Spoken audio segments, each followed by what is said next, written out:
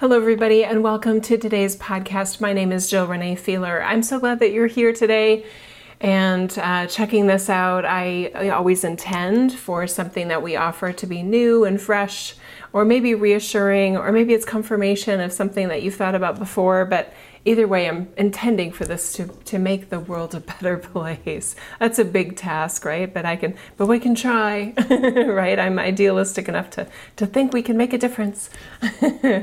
Anyway, before we get started here, let's just do a brief connecting exercise. Let's take some nice deep breaths, and I'll encourage you to feel yourself beyond your brain. Okay, so let's just relax your shoulders, wiggle your fingers a little bit, wiggle your toes a little bit as you take some nice deep breaths here.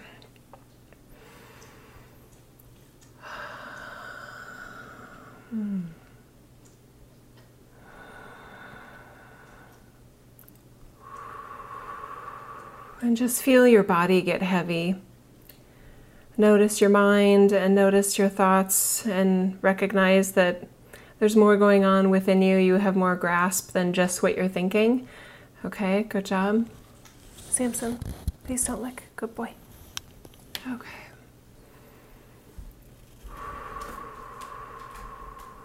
All right. Okay, and I would like you to imagine that there is, if your eyes are closed, a source of light behind your eyes. So a nice deep breath, and then just imagining that with your eyes closed, that there's a light within you. Notice I said imagine. So if you can't see any light with your eyes closed, that's okay. We're imagining that the light is there because there is much more going on beyond your 5 human senses. Okay, good job. Okay. Nice. Okay. We'd also like you to imagine that within your belly, there is a sort of like a ball of energy. It's not a ball that creates tension or dis-ease of any kind. It's just a field of consciousness. And it relates to your gut instinct and curiosities that you have, and things that you know, and things that you think you know. And we're just giving that ball of gut instinct more openness and more space to consider new truths, to consider new ideas and fresh perspectives, to potentially help you be an even more amazing, productive, successful, joyful, happy, or even just effective version of yourself in this reality. Okay? All right. All right. Again, wiggle those fingers, wiggle those toes. Good job. I'm going to get a sip of water here because my throat is still tickling. Okay, so for those that are new here, what do we do? I always like to kind of play with how I describe it. We are going beyond the 5 human senses of humanity. And I've learned about 10 years ago that I'm really good at this, and I didn't know that I was good at this. So what I'll be sharing with you today is nothing I've rehearsed. It's nothing I've researched. I'm not, parroting back information that I have notes on in front of me. I have no notes. I have no script, and I have an idea of a topic, but that's it. This is my way of sort of allowing my brain to recognize that it's we're not going to teach something that we have, received from this world. We're going into an unexplored state of consciousness that I have access to, and I'll be offering what I get from that connection. And so far, so good. This process seems to work well, and people seem to like it. I love what comes through. And anyway, so here we go. Alrighty. Okay. We are totally going to do that. Okay.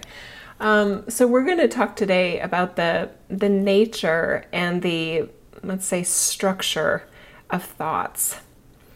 And we may delve into the realm of meditation as it relates to attuning the human body and your human experience to be more friendly, let's say, more complementary to the human brain and the thought experiencing process. Okay, and I'm I feel like I'm being put on notice as Jill that there will be things that we talk about today that may surprise me. And I like to be surprised, so I'm kind of excited too. Okay, so the nature of thoughts. Yeah, my team just said, start with your context of how this all came about for you. Okay, because many have not heard it. So I'm a very thinky type of person. And prior to my knowing myself in this way as Jill, I would probably describe myself as completely in my head. I wasn't unhappy. I wasn't miserable. I had a great life and I liked my Jill. But I would definitely get unnecessarily anxious and stressed out. And I would overthink things. And I still have a bit of the overthinking part, but maybe it's one of my strengths, who knows? But I remember the moment when I was starting to be aware of the esoteric nature of thoughts and energy and our reality here and things like that. So I was more open to sort of this supernatural, I guess, in a way.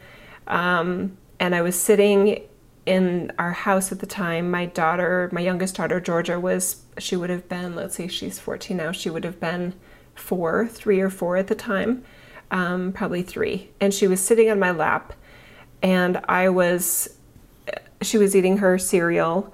No one else was home.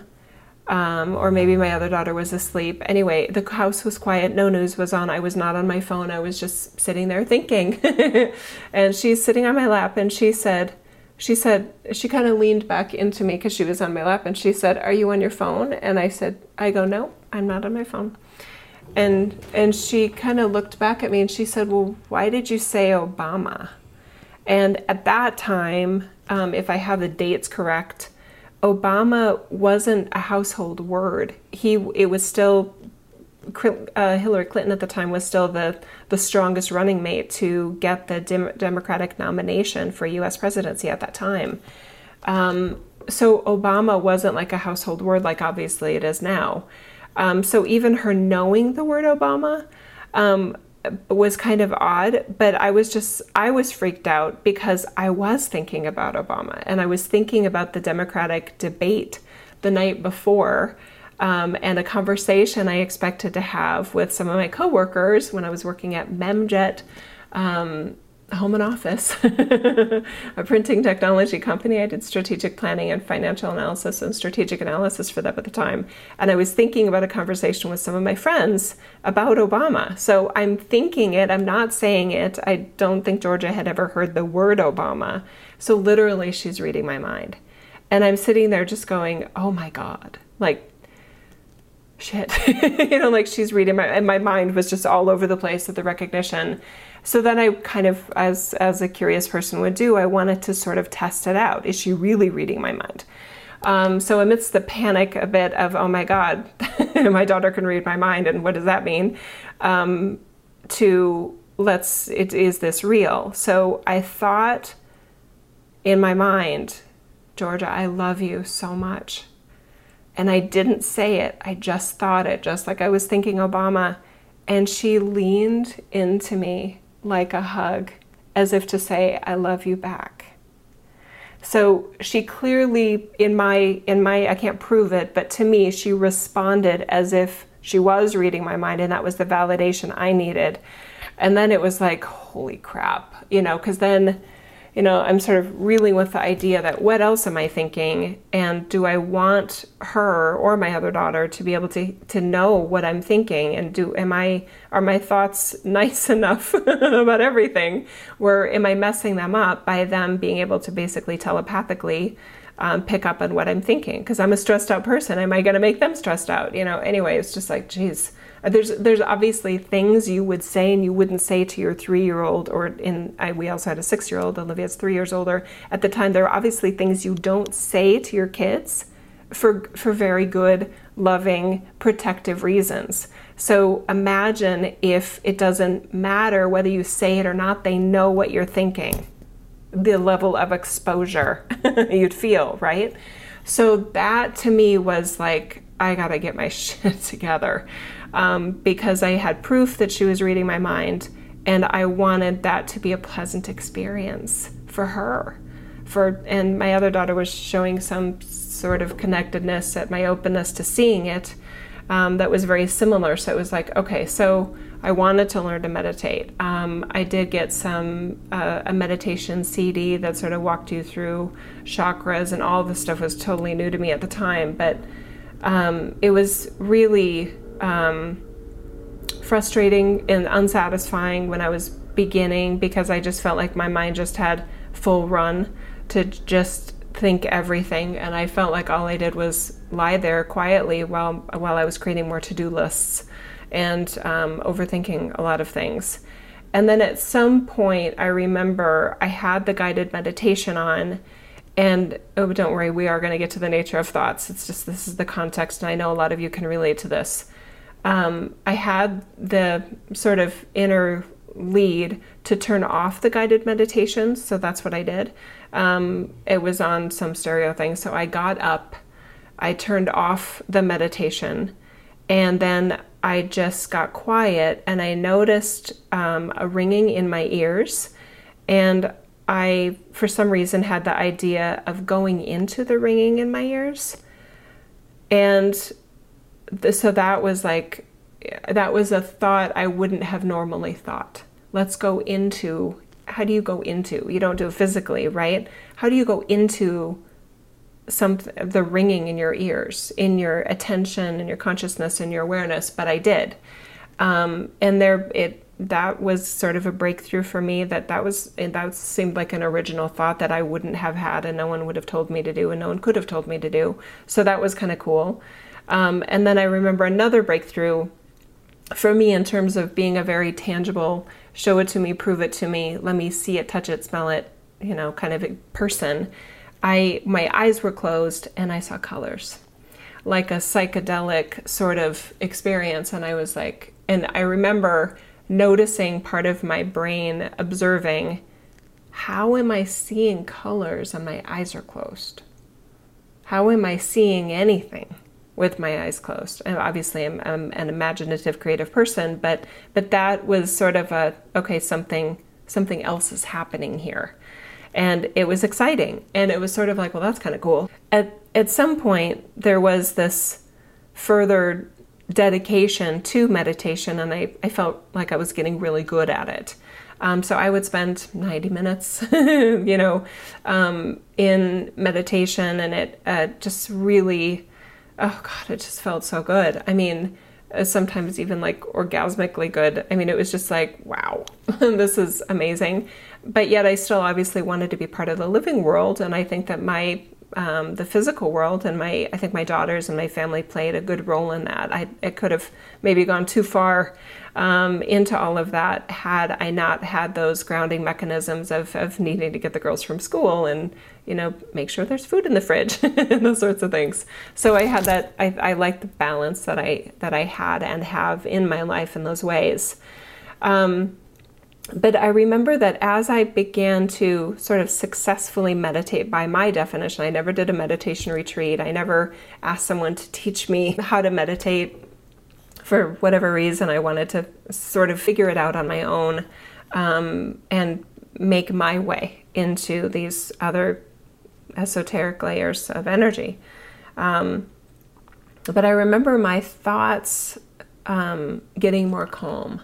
I remember feeling more calm. I remember feeling less,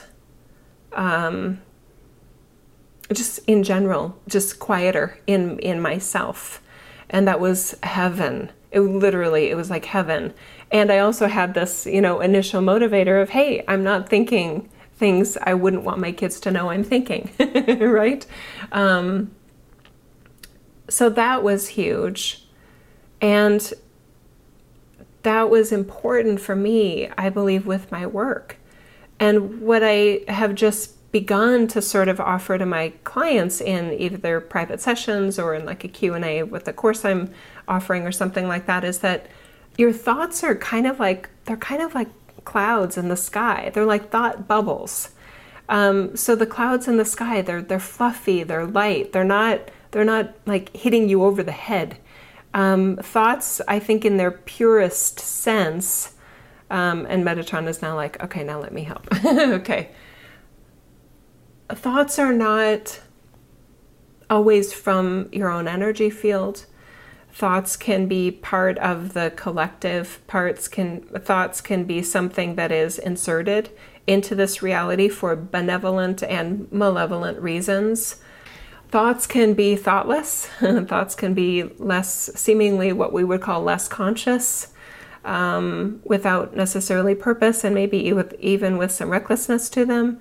Thoughts can be very conscious, very not well thought out, but well positioned in the space-time collective of wanting to make a difference and wanting to have an upgraded outcome offered to whomever receives the thought and chooses to think the thought.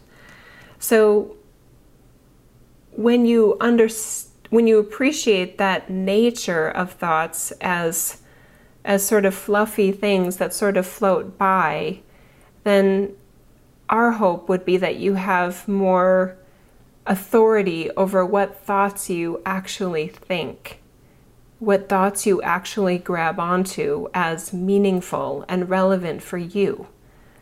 Okay? So in our view, a healthy person has healthy thoughts about themselves, healthy thoughts about others, healthy defined as promoting the well-being of your humanness and the humanness of those around you that interact with you, not harmful to you nor harmful to another person. There are definitely instances where we observe somebody's nature of thinking as extremely toxic. And that can be undone. I mean, that's probably one of the main reasons people seek out therapy, or spirituality or meditation or mindfulness or something like that, is they're trying to reorient their system of being, which includes their thoughts. Now, I'm going to step in here as Jill. I remember having thoughts related to being in danger. For example, if my husband was away traveling and I were home alone before we had kids, and I'm thinking, okay, yes, we have Riley, our German Shepherd, but he's not really a trained guard dog. And I'd seen enough, scary movies to be able to easily imagine all these horrible scenarios that could come out with me home alone with an untrained German Shepherd that could be taken out so easily with, poisoned dog food or whatever. I remember being that version of Jill.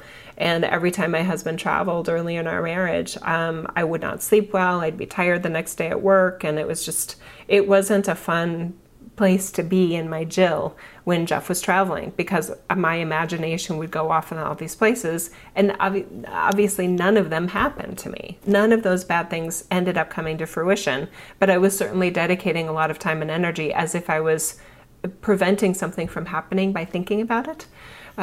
Which it doesn't work that way, right? So I remember I do have a very distinctive, in that way alone, before and after of the Jill when I had these, kind of sort of dark cloud thoughts that I grabbed onto, like, oh my God, yes, that's right, that could happen. And now I notice that even if I'm getting on something that seems more risky, even though driving my car through my little hometown is probably more risky than getting on a plane, I think more about, oh my God, what if there's an accident on the plane when I sit on the plane? Pretty much every time there's a moment of, what if this is the end, But it feels so different now, because now the way that I am as Jill, that thought, it doesn't hit me over the head. The thought is sort of like more maybe pragmatic. It's like, yeah, that could happen. It's very doubtful that it will happen. I don't imagine it happening. And so I don't have the anxiety that's maybe a former Jill would have had about something like that, right? Or maybe a lot of you have different associated fears or anxieties or panics about certain situations. So my trick with the airplane thing in a more expanded version of myself is I acknowledge that there is a risk. That's true. Something bad could happen. literally the statistics, and I kind of nerded out in statistics even in college, even in graduate with my MBA. I love stats, even the calculation of statistics and all those. It's just so fun. Expanded formulas that freak people out, and I'm like, yes, I can do it. So the statistics of the chances, the probabilities of me getting in an airplane accident crash are so low. So I have that moment, and then I do this.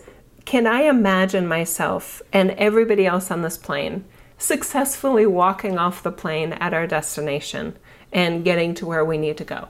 And every single time, for me, I'm able to grasp that scenario and go, yep, I can see that happening. And it's almost like I insert another thought that can be alongside the fear-based thought, and then I'm good. I'm really good. So I've never had it put to the test where I'm in terrible turbulence or a near crash or anything like that. So that would be something else to talk about and see how that goes if I live to tell about it, right? But there's this sort of self-soothing, self-calming mechanism that I have related to my thoughts now that I can manage it. And now, and I don't know when this happened, but at some point I just decided, and it was when we had kids, I bet. At some point, as I was responsible for my kids related to something bad happening if my husband are traveling or whatever, I just realized I need my sleep, number one, and I need to address this issue. So I need to overcome these thoughts because they're not helping me. They're making things worse. And if something bad happens, I'll just have to face it and do the best I can. And let it be. It is going to be what it is going to be, and I'll do what I can. And there we go. And I think that sort of put me back in the driver's seat of my thoughts. And that way, this was even pre-activation. So, now I don't even have those thoughts when my husband is traveling, and he travels all the time. I don't lay awake at night wondering, how could somebody get in the house? But I used to. So we do have a lot of authority over our thoughts and our system of thoughts and what we sort of put our name on. And I sense that there's a lot of confusion about thoughts that you have, like if you have a bad thought about someone or a bad thought about yourself, that you're responsible for the thought. It's not great to have unproductive or unhealthy thoughts about yourself or another person, but you don't have to necessarily assign too much meaning to them if you're not actually acting on them. They can just be random, okay? For those of you that have random, unhealthy, or just unhelpful thoughts, I do like the idea that you feel more authority and empowerment within yourself of so what? You had a thought. It didn't mean you have to do anything with it. It's great when you do have a system where you don't have to constantly manage your thoughts because the system is flowing more freely. And this will bring me into the next part of this conversation in a second.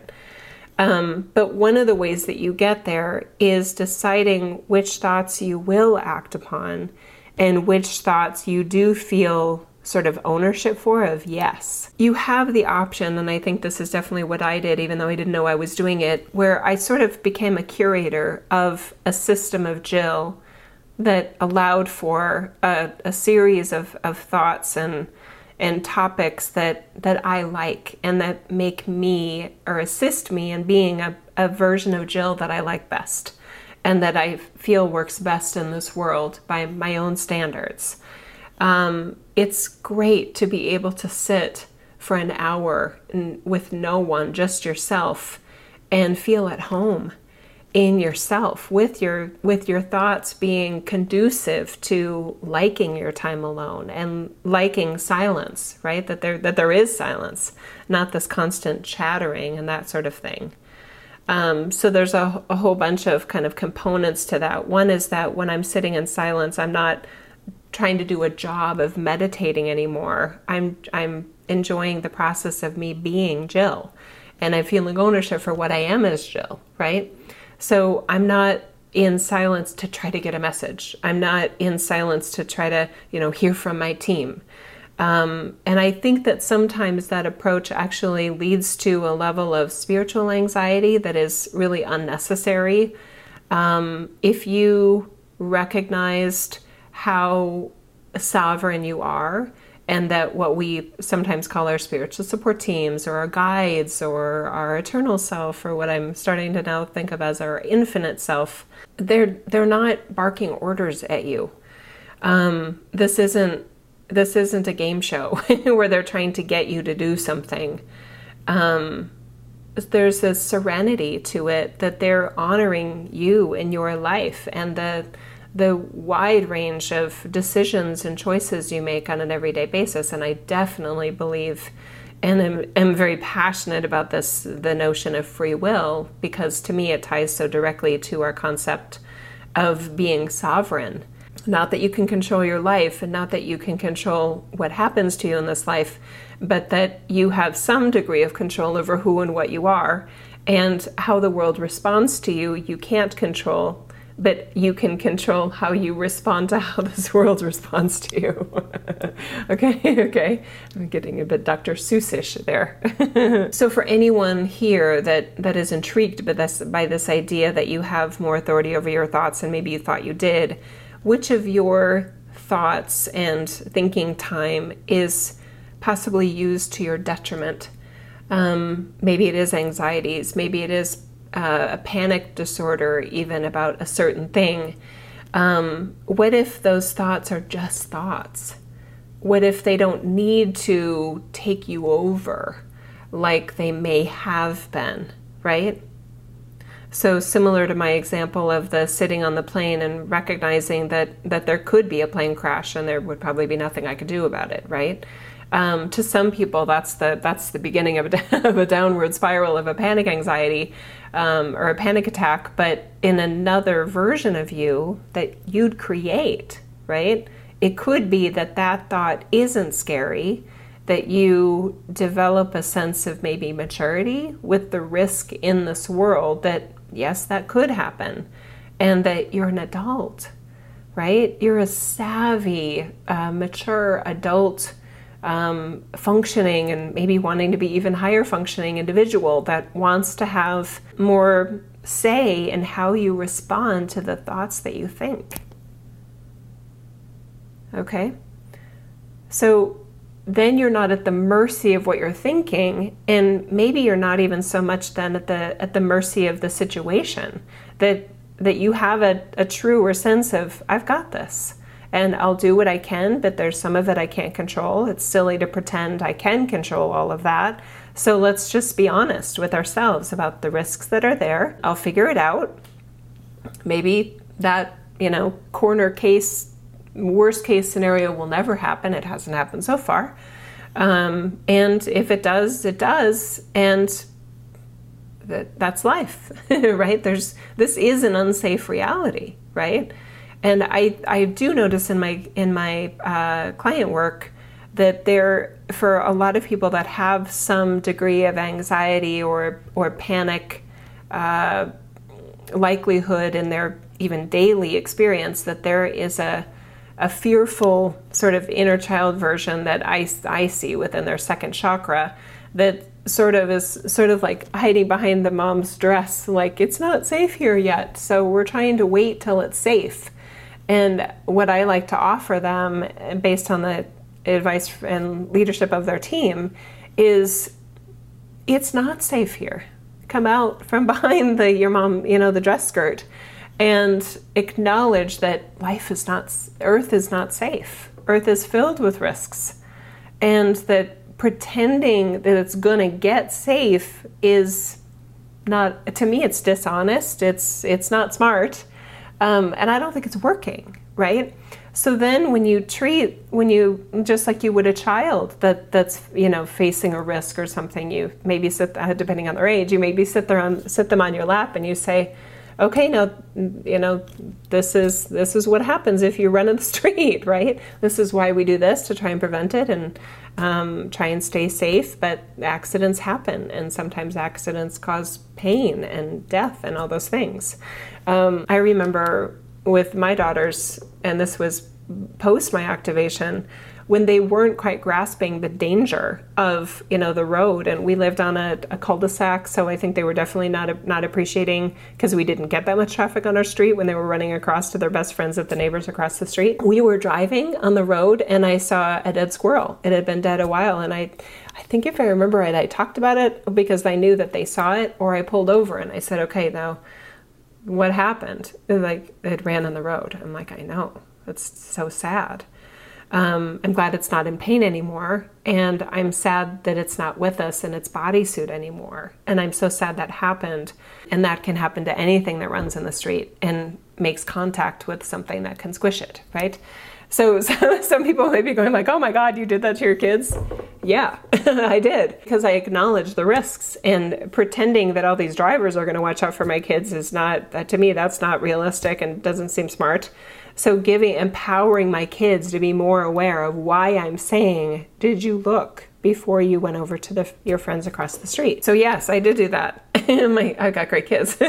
So if I did harm on them, they seem to have recovered from it. But I think it was the right thing to do at the time. Maybe it was a little extreme. I don't think so. They weren't crying or anything. They were just very sobered by the acknowledgement, and I think they still look across when they walk across the street. I've even seen, actually, even my 17-year-old grab somebody's hand that she's with because they're not looking. So she's looking for both of them as we look both ways. Or she and I in London, if I'm excited about where we're going and the people are driving on the opposite side, so which way you look as an American is a little bit off. And I remember her hanging on to my shoulder or my arm, so who knows the effect that it had, and they're smart kids. But anyway, so that sense of being able to create another version of yourself that maybe is less anxious, maybe is more peaceful, and that there is an opportunity for an after if you imagine yourself in this before camp,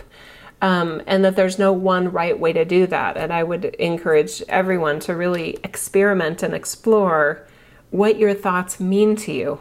And are you putting too much emphasis on the thoughts that you're thinking versus them just being thoughts? And another metaphor that I like to use related to that, and I do this in client work, is if you're going to, in your kitchen to make lunch or something, it's not like you should have, the spinach salad with the warm cheese, vinaigrette or whatever.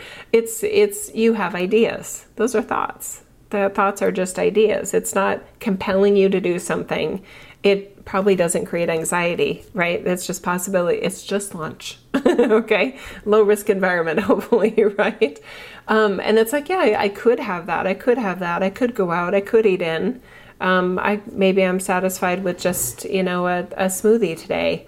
And maybe half of what I normally make. Maybe I'm really hungry because I didn't eat breakfast and I had a light dinner last night. There's so many sort of like possibilities there, and then you get to decide how you respond to them.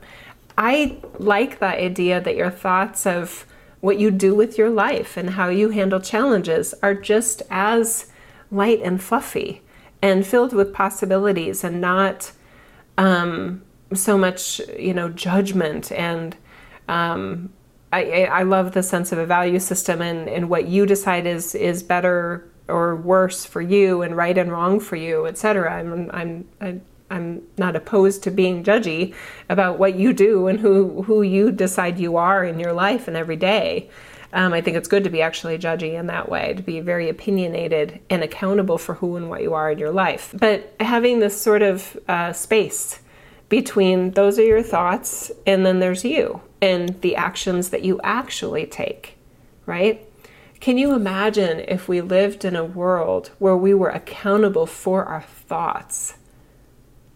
That's the making. There's probably some sci-fi movies based on that. That sounds terrible. It really does. Because then and this does happen actually, though, I know in sort of new age communities, that they feel that they've decided, I think, to pretend that their thoughts create.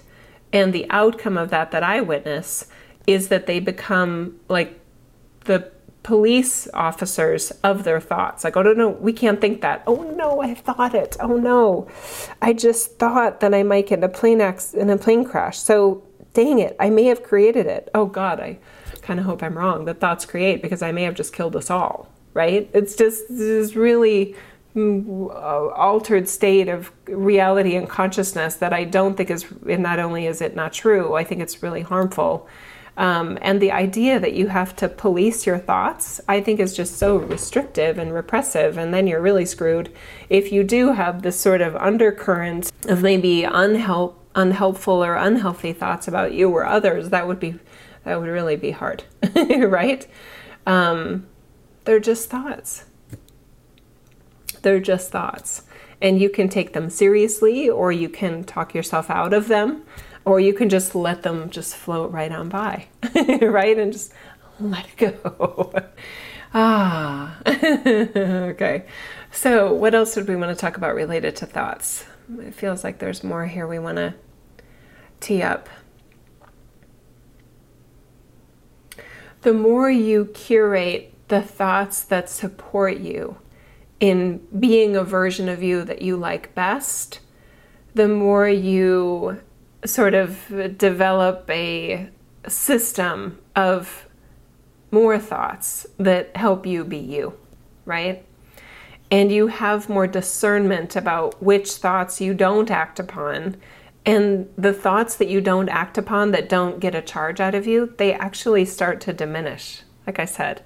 So in the example of me not having anxiety when my, or any fear-based thoughts at all, when my husband travels now, those thoughts just went away because they stopped having a charge for me. And now they're just not there.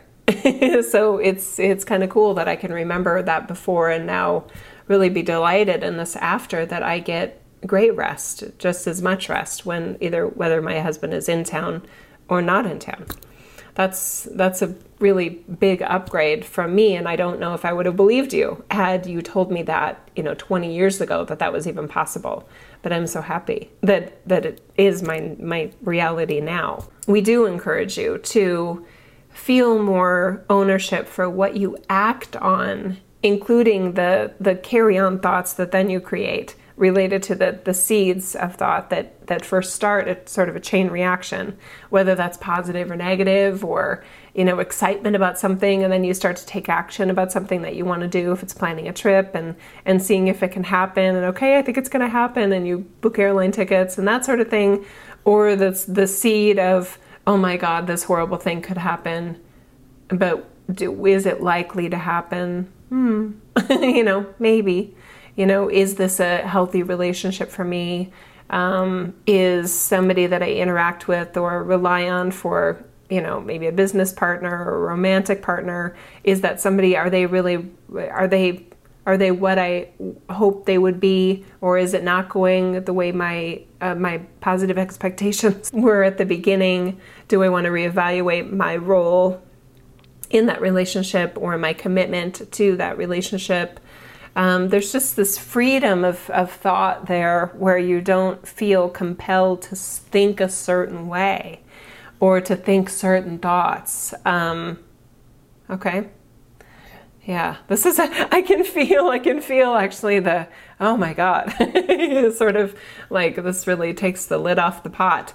I sense it, I can feel it for a lot of you, that this is very, this could be a big adjustment, and I hope a big upgrade for you. But if this is like, oh my God, if she's saying what I think she's saying, then I'm going to have to take more responsibility in my life. I think that would be a good step, but it may freak you out a bit. So for anyone that has had a system of really, really controlling your thoughts, trying to police your thoughts, trying to act as if your thoughts created your reality, please give yourself a bit of an adjustment period.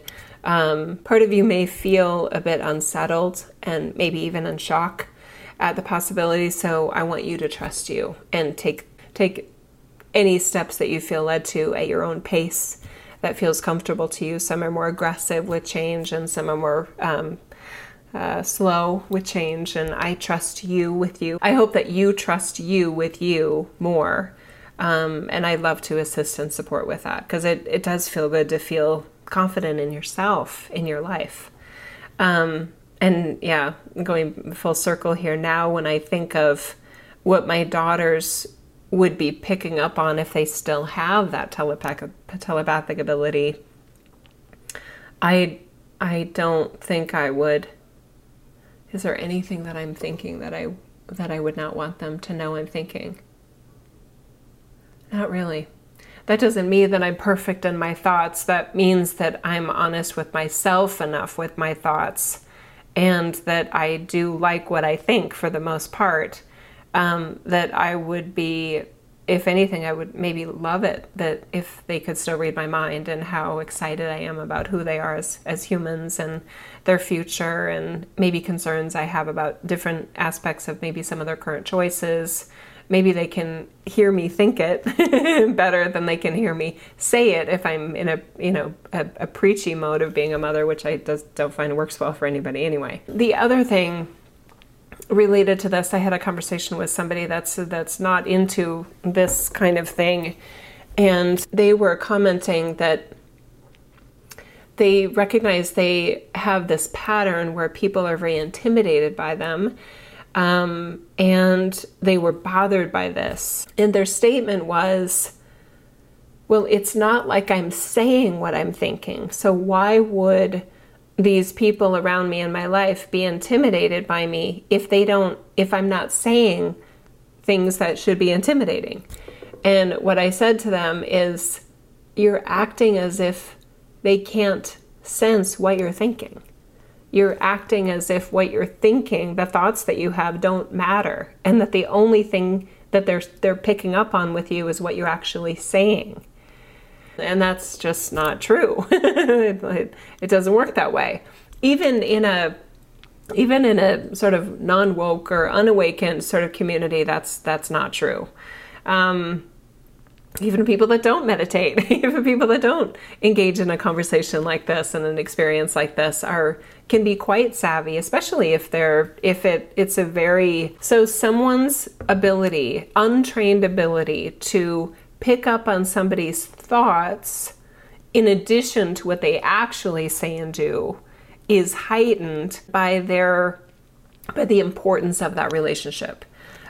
Maybe a life partner, a child, a parent, a boss, a professor, something like that, where what that person is thinking affects them dramatically. Then they're going to be more kind of like the feelers out of, okay, any change in the barometric pressure here that I need to worry about. And with this one individual, I was having this conversation with, they're not very wordy anyway. So I said to that person, I said, in your situation, people are probably more trying to tune in to what you're not saying because you say so little. And I could just see their sort of light bulbs going on and not wanting to believe me, probably, in terms of like, well, shit, right?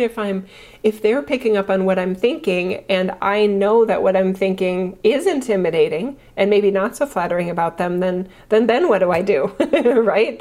Not saying it isn't fixing it. So hopefully they'll watch this, right? And go, oh, okay. And have a whole new perspective on what your thoughts are, and that you can take more authority over the thoughts that you think. Because they do affect who you are. The thoughts are just thoughts. Then you give energy to them as you think the thoughts. That's probably a really, it couldn't be less scientific in how I just said that, but it is my best description of it. But could I do better?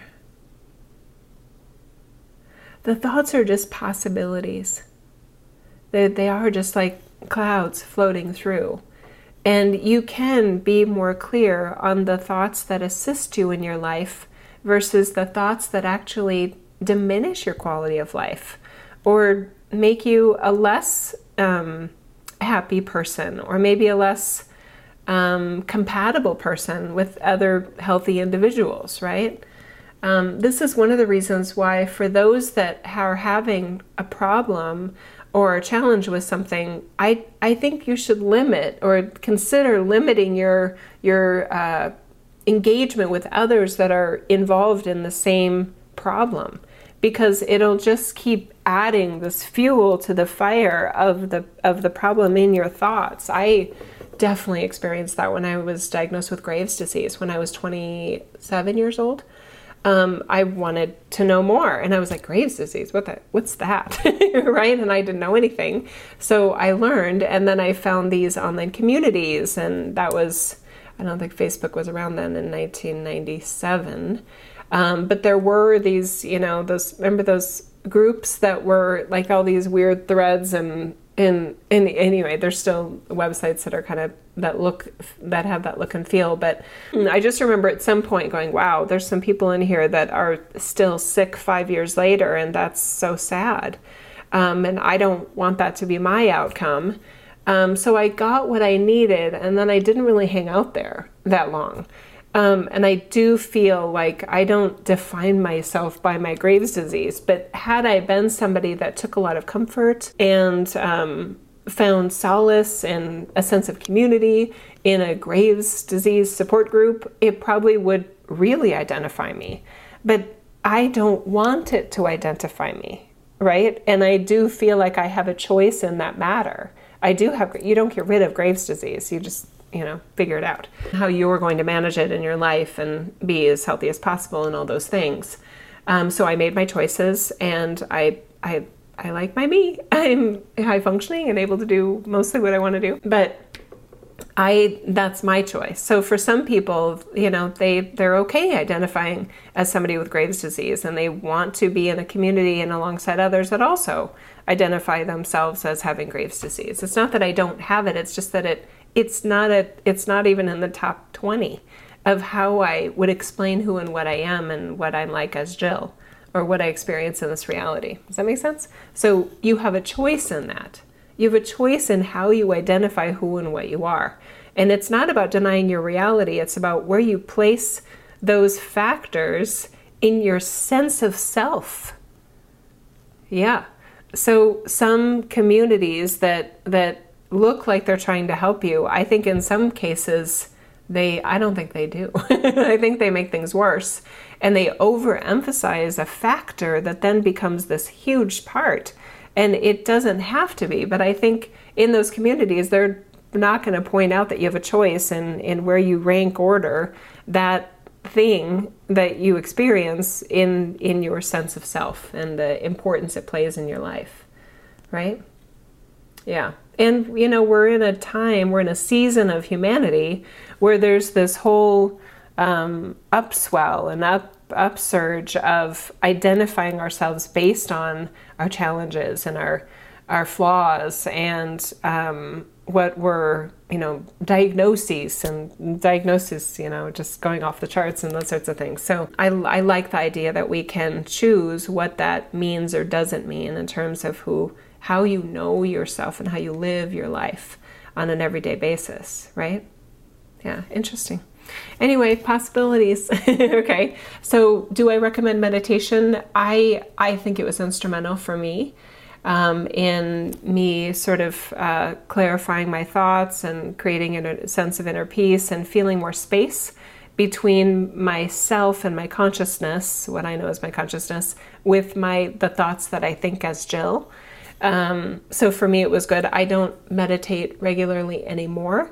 I love quiet time and I love a space, but it's not a practice for me. And I have no judgment whether it is or isn't for someone else. I just love it when people find something that works.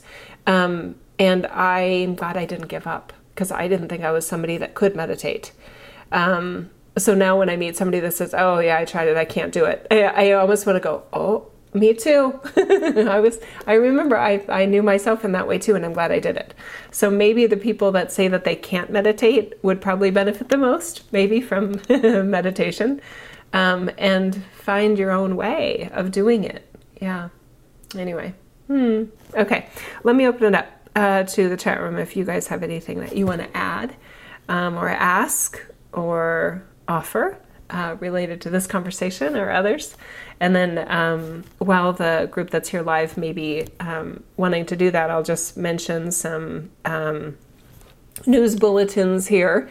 We still have spots for the Greece trip. It's coming up quick. I think we're just like 60 days away from the Greece trip, and the Oracle at Delphi, and so much more. I can't wait for that trip. I've been to Greece once before. It was in 1999 with my husband.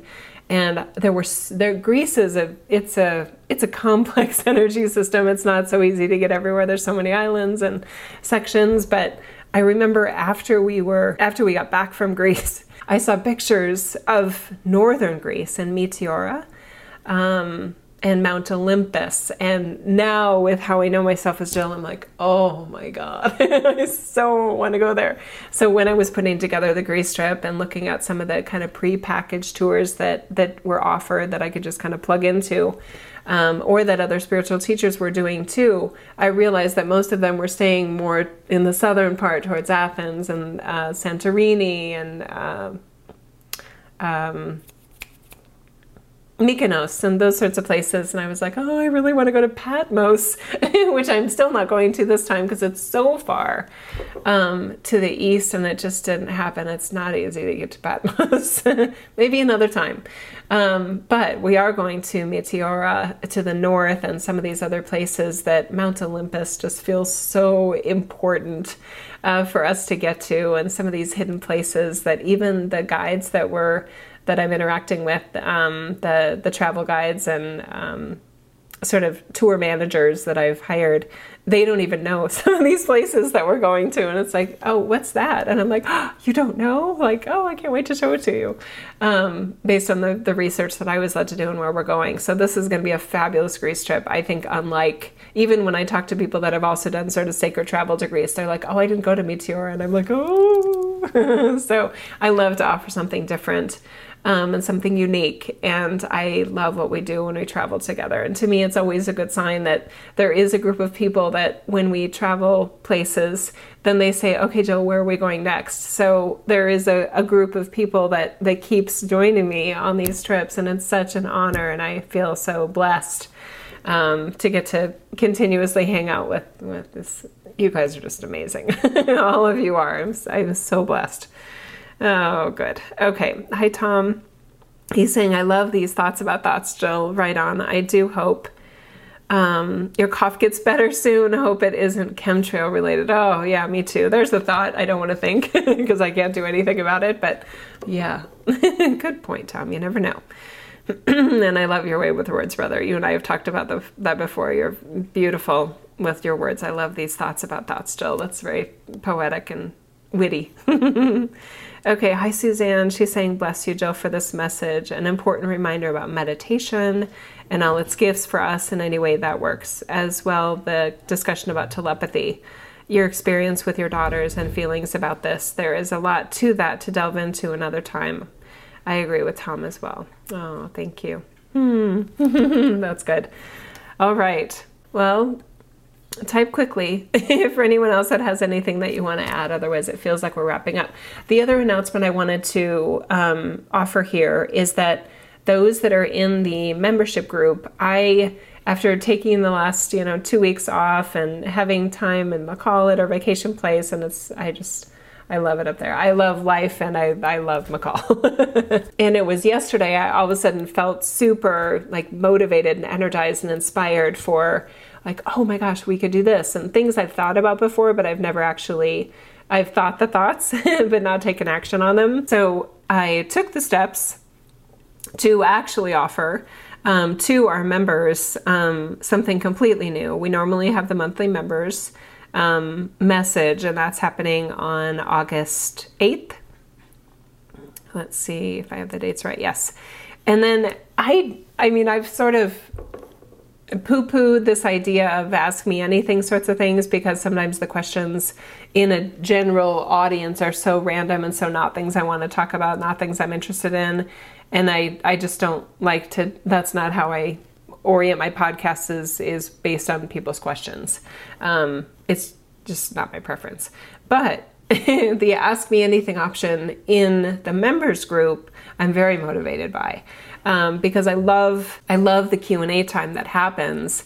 whether it's a bonus Q&A call for a course that we've done, or the Q&A after a monthly message, or the Q&A sometimes here.